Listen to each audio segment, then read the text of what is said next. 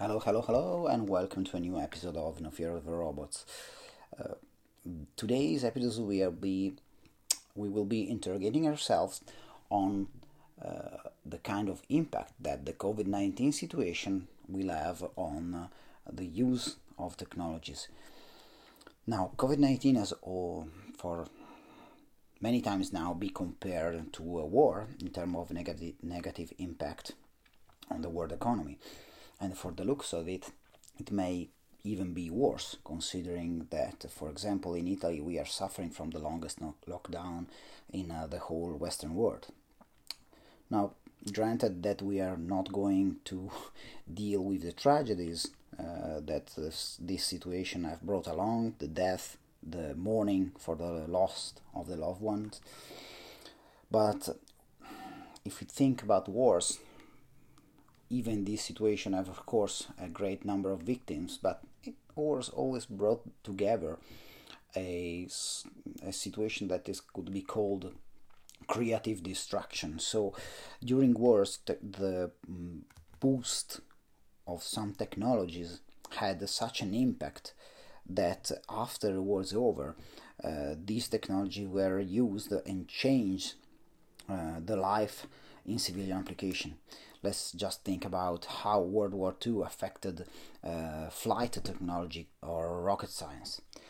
And now we will be wondering, will this situation have, so COVID-19 will have maybe a similar impact on technologies?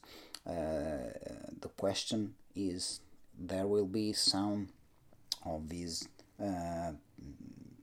accelerated development in many different fields. It would be easy, of course, to look at video conferencing, AR, VR, and all the technologies that can help smart working. If we make a little bit step further, we can think about robotics, and the request for social distancing will exploit the use of robots and cobots in factories to allow to stay open and productive, even if there is the necessity of a reduced number of workers inside. This alone would be a big topic to deal with, and would require several episodes just to begin to scratch the surface of the number of applications that we will see during these times. But I would like to investigate a very atypical market, and that is agriculture. Agriculture is one of the oldest jobs in humanity, and it has always seen innovation through the centuries, but usually these innovations were pretty slow. Granted that being a farmer these days is much more comfortable than, let's say, just on 50 years ago. For example, the harvesting machine have seen big changes in terms of comfort for the user. But if we compare the today's machine to the one of, let's say, just 20, 30 years ago, the overall effect in terms of productivity isn't such a big deal. But in the last years, we have seen the use of digital innovation, digital revolution technologies in agriculture being investigated in many ways. Let's just make some examples. Blockchain to track the origin of product, and this alone could just be a breakthrough these days, because it can only be intuitive how much is important to have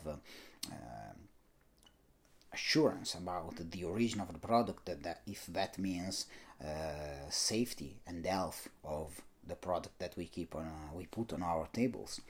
Then there is the combination of big data and AI that can help the farmers to use better seeds in such time of the year, or better kind of manure, or better kind of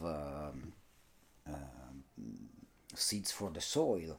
This alone could be unlocking bigger productivity. Then there is the use of machine learning for a robotic vision system that allow to better sort the products and separate the one that has the sufficient quality to and to discard the one that have gone bad.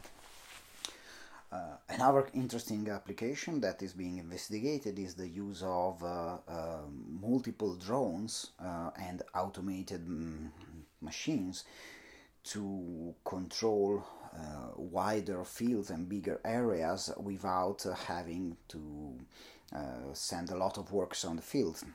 That is always an harsh work and an harsh situation. So these are just a few examples of what can be done with the use of digital innovation technology in the agricultural field. But there is another one, and I found this thanks to one of my co-workers that linked me an article on LinkedIn.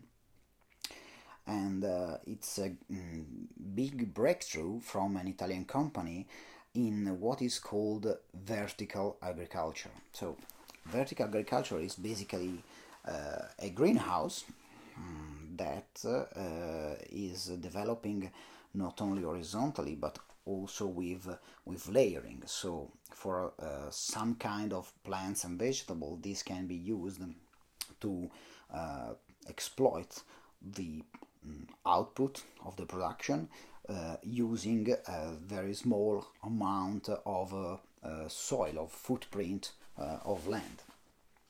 Now, what we have been seeing since the beginning of the year is a new startup that have already won many prizes, and this is called Ono Exponential Farming, and it's ambitious Italian startup that allow to combine industrial automation, robotics, big data, AI, to have some kind of mobile fields. So the plants are being moved inside a completely closed area that is free from pests, is free from weather, harsh situations, and allow to move this smaller field, this smaller harvest from one environment to the other using different kind of LED technologies according to the level of growth of the plants. This is all being controlled by an automatic system, a mechanical system that is moving the layering, and AI is helping to exploit the productivity of the bases and the fields.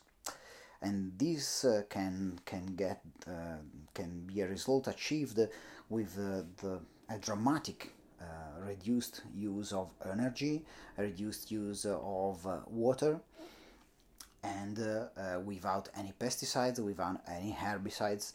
So even from the environmental point of view, this is going to be a big breakthrough. Now, this kind of situation could be unleashed by the COVID-19 event. One of the concerns about COVID-19 event is that especially in the, let's say, less developed area of the world, the more difficult, let's say, situation to harvest the field, the necessity to keep the distances between their worker could produce a famine around the world. And these kind of technologies could be really accelerated by this situation and brought to the market much faster than what would have been in a normal life situation. So This is just an example, and I'm pretty sure that we will see many other ones. But it's pretty interesting to see how some, let's say, some technologies that were born and developed to try to, let's say, go green, be more sustainable from the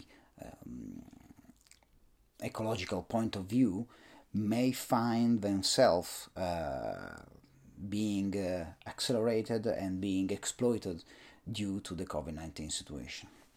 Okay, so we for sure live in difficult times, but we should see that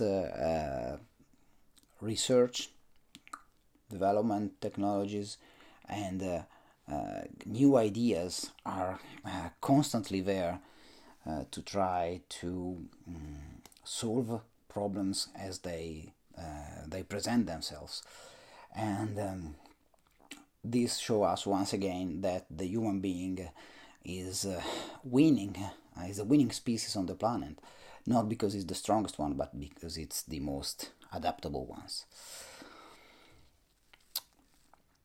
It will be interesting to see what will go on in the future, guys. So we live in difficult times, but as we saw, there are multiple occasions for a bright future.